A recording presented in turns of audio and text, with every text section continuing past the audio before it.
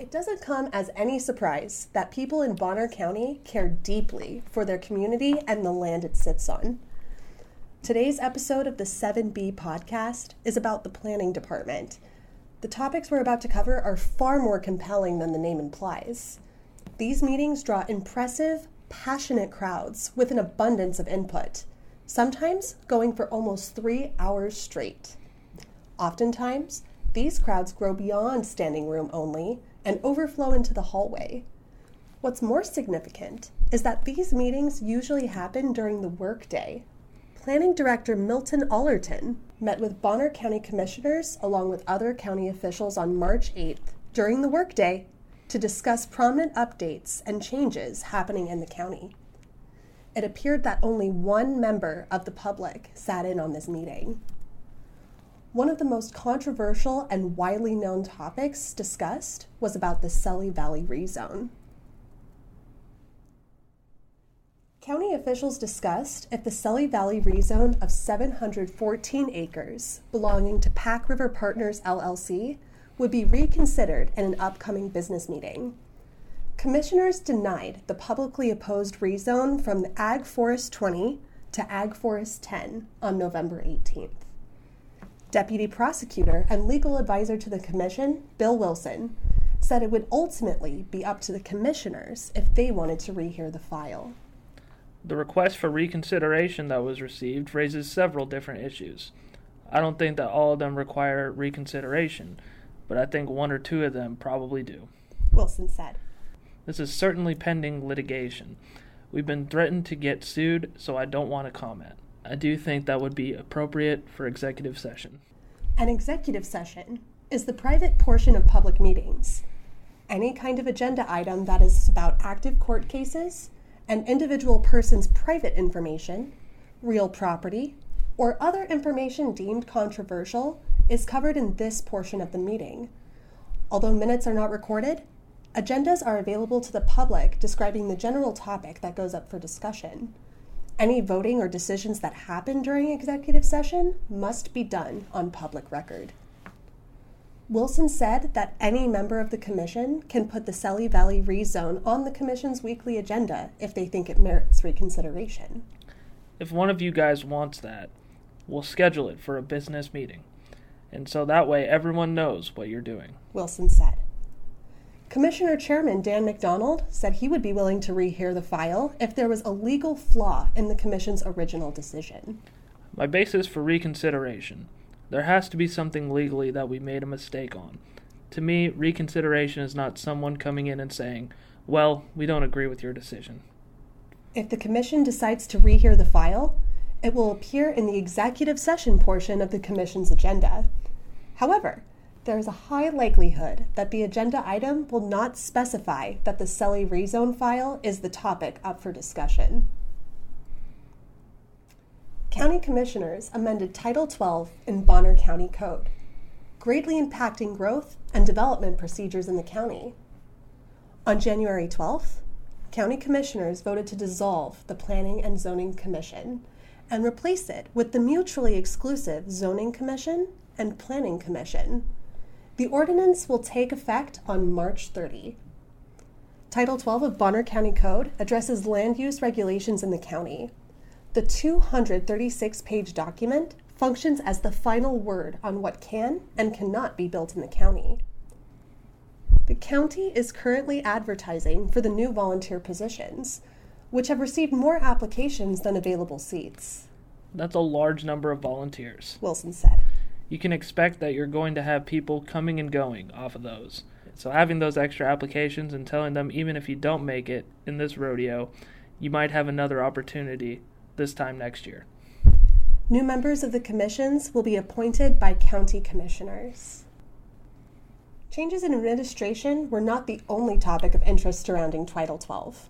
The county is planning on adopting a new ordinance modeled on a current ordinance based on a similar piece of code from our southerly neighbors in Kootenai County.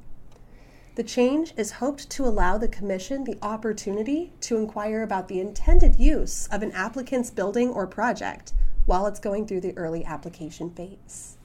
Although it has been a topic of debate for quite a while now, our most recent movement is to use the Kootenai County Code as a template for enacting development agreement. Wilson said. What that would do is try to give the planning department another tool to address what development agreements are for. It would give staff the ability to require certain things at the rezone stage that we are not really able to do now, and we've had some criticisms on that in the past. Wilson informed the commission that the prosecutor's office is providing suggestions to the planning department as they tweak the ordinance for the county's specific needs. We currently don't have the ability to make it a requirement in the county. Without the ability to make that a requirement, you may have to turn down a project because you don't have the assurance that this is going to be done to your satisfaction. The change would give you guys more flexibility. Wilson said. According to Wilson, once there's an acceptable draft of the potential change, it will proceed through the county's amendment process, which takes close to 50 days to complete. Agency officials discussed whether or not the county intends to continue social distancing procedures put in place in response to the COVID-19 pandemic. Specifically, if virtual options would remain available in public meetings. We started our Zoom process because of COVID, and it made perfect sense at the time. Wilson said. The courthouse is heading back to everything in person. I think we should probably be looking at ways to do that too. I don't know what the timeline looks like on that. Wilson further explained that there is no rule or ordinance that forces county agencies to stop providing a virtual option for attending meetings, and that it would be up to the commission on how to proceed. Commissioners provided input on what they perceive an in-person only approach would mean for county meetings with a large attendance. One thing that would concern me in these bigger meetings that we have, if everybody who was on Zoom showed up and we were already over capacity.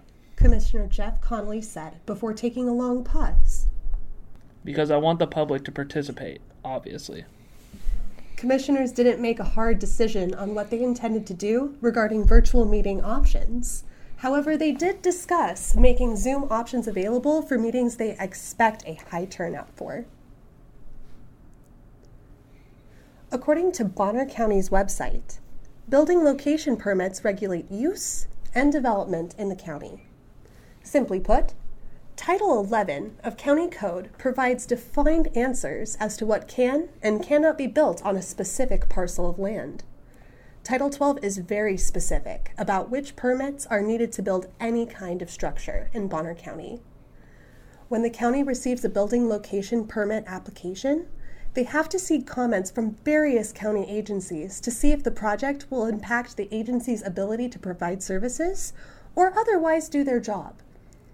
Tuesday's meeting focused on communications between the county and Panhandle Health District, specifically about when the county reaches out for comment on a project they are working on. County officials discussed efforts to improve communications with Panhandle Health District, but Planning Director Milton Allerton expressed concerns about the security of the communications. The initial agreement was that we would allow the Panhandle Health District to review the building location permit for 2 weeks prior to our issuing it, so they can notify the property owners if they saw a problem. We don't have a problem with that, but the snag we have run into is with the communication between systems, said Allerton. McDonald asked why the agencies can't just exchange emails. Allerton responded that Panhandle Health District wanted to review the actual permit. We don't want to put an access into a system that isn't secure, Allerton said. Allerton discussed with McDonald if Panhandle Health would be able to bridge the gap in communications. Allerton responded by saying that the options suggested by the commission are web-based, which gives him concerns about the information security. Allerton told the commission that the department's IT is working on solutions. In jest, Commissioner McDonald asked Allerton if the comprehensive plan had been completed. In response, Allerton said that progress was being made, and the upcoming formation of the Planning Commission would make the process move a lot faster than it has been. A comprehensive plan is a document that functions as the master plan guiding where growth and development should occur in a given area. Now you have the commission that's working on planning, comprehensive map plan, and comprehensive plan amendments. It's a good thing. Allerton said. The comp plan map changes will have to go to Planning Commission. Zone changes will have to go to the Zoning Commission. They won't be happening at the same meeting anymore. Wilson further clarified on the upcoming procedural requirements. Say the application goes through both of the respective boards. The county commission can still handle both of them at the same hearing. Wilson said. Even though the discussion did not stick to the comprehensive plan, it was understood that the big picture for the future of the county will be the main focus for the incoming Planning Commission. Even though Tuesday's meeting did not draw large crowds, the topics covered are the elements that lead many away from their jobs to participate in the bureaucratic process of government. To find information about your elected or appointed representatives, go to the county's website at bonnercountyid.gov. Continuing updates will be reported in the Daily Bee as events unfold. For the 7B podcast, I'm Anissa Keith. And I'm Trevin Pixley. See you next time.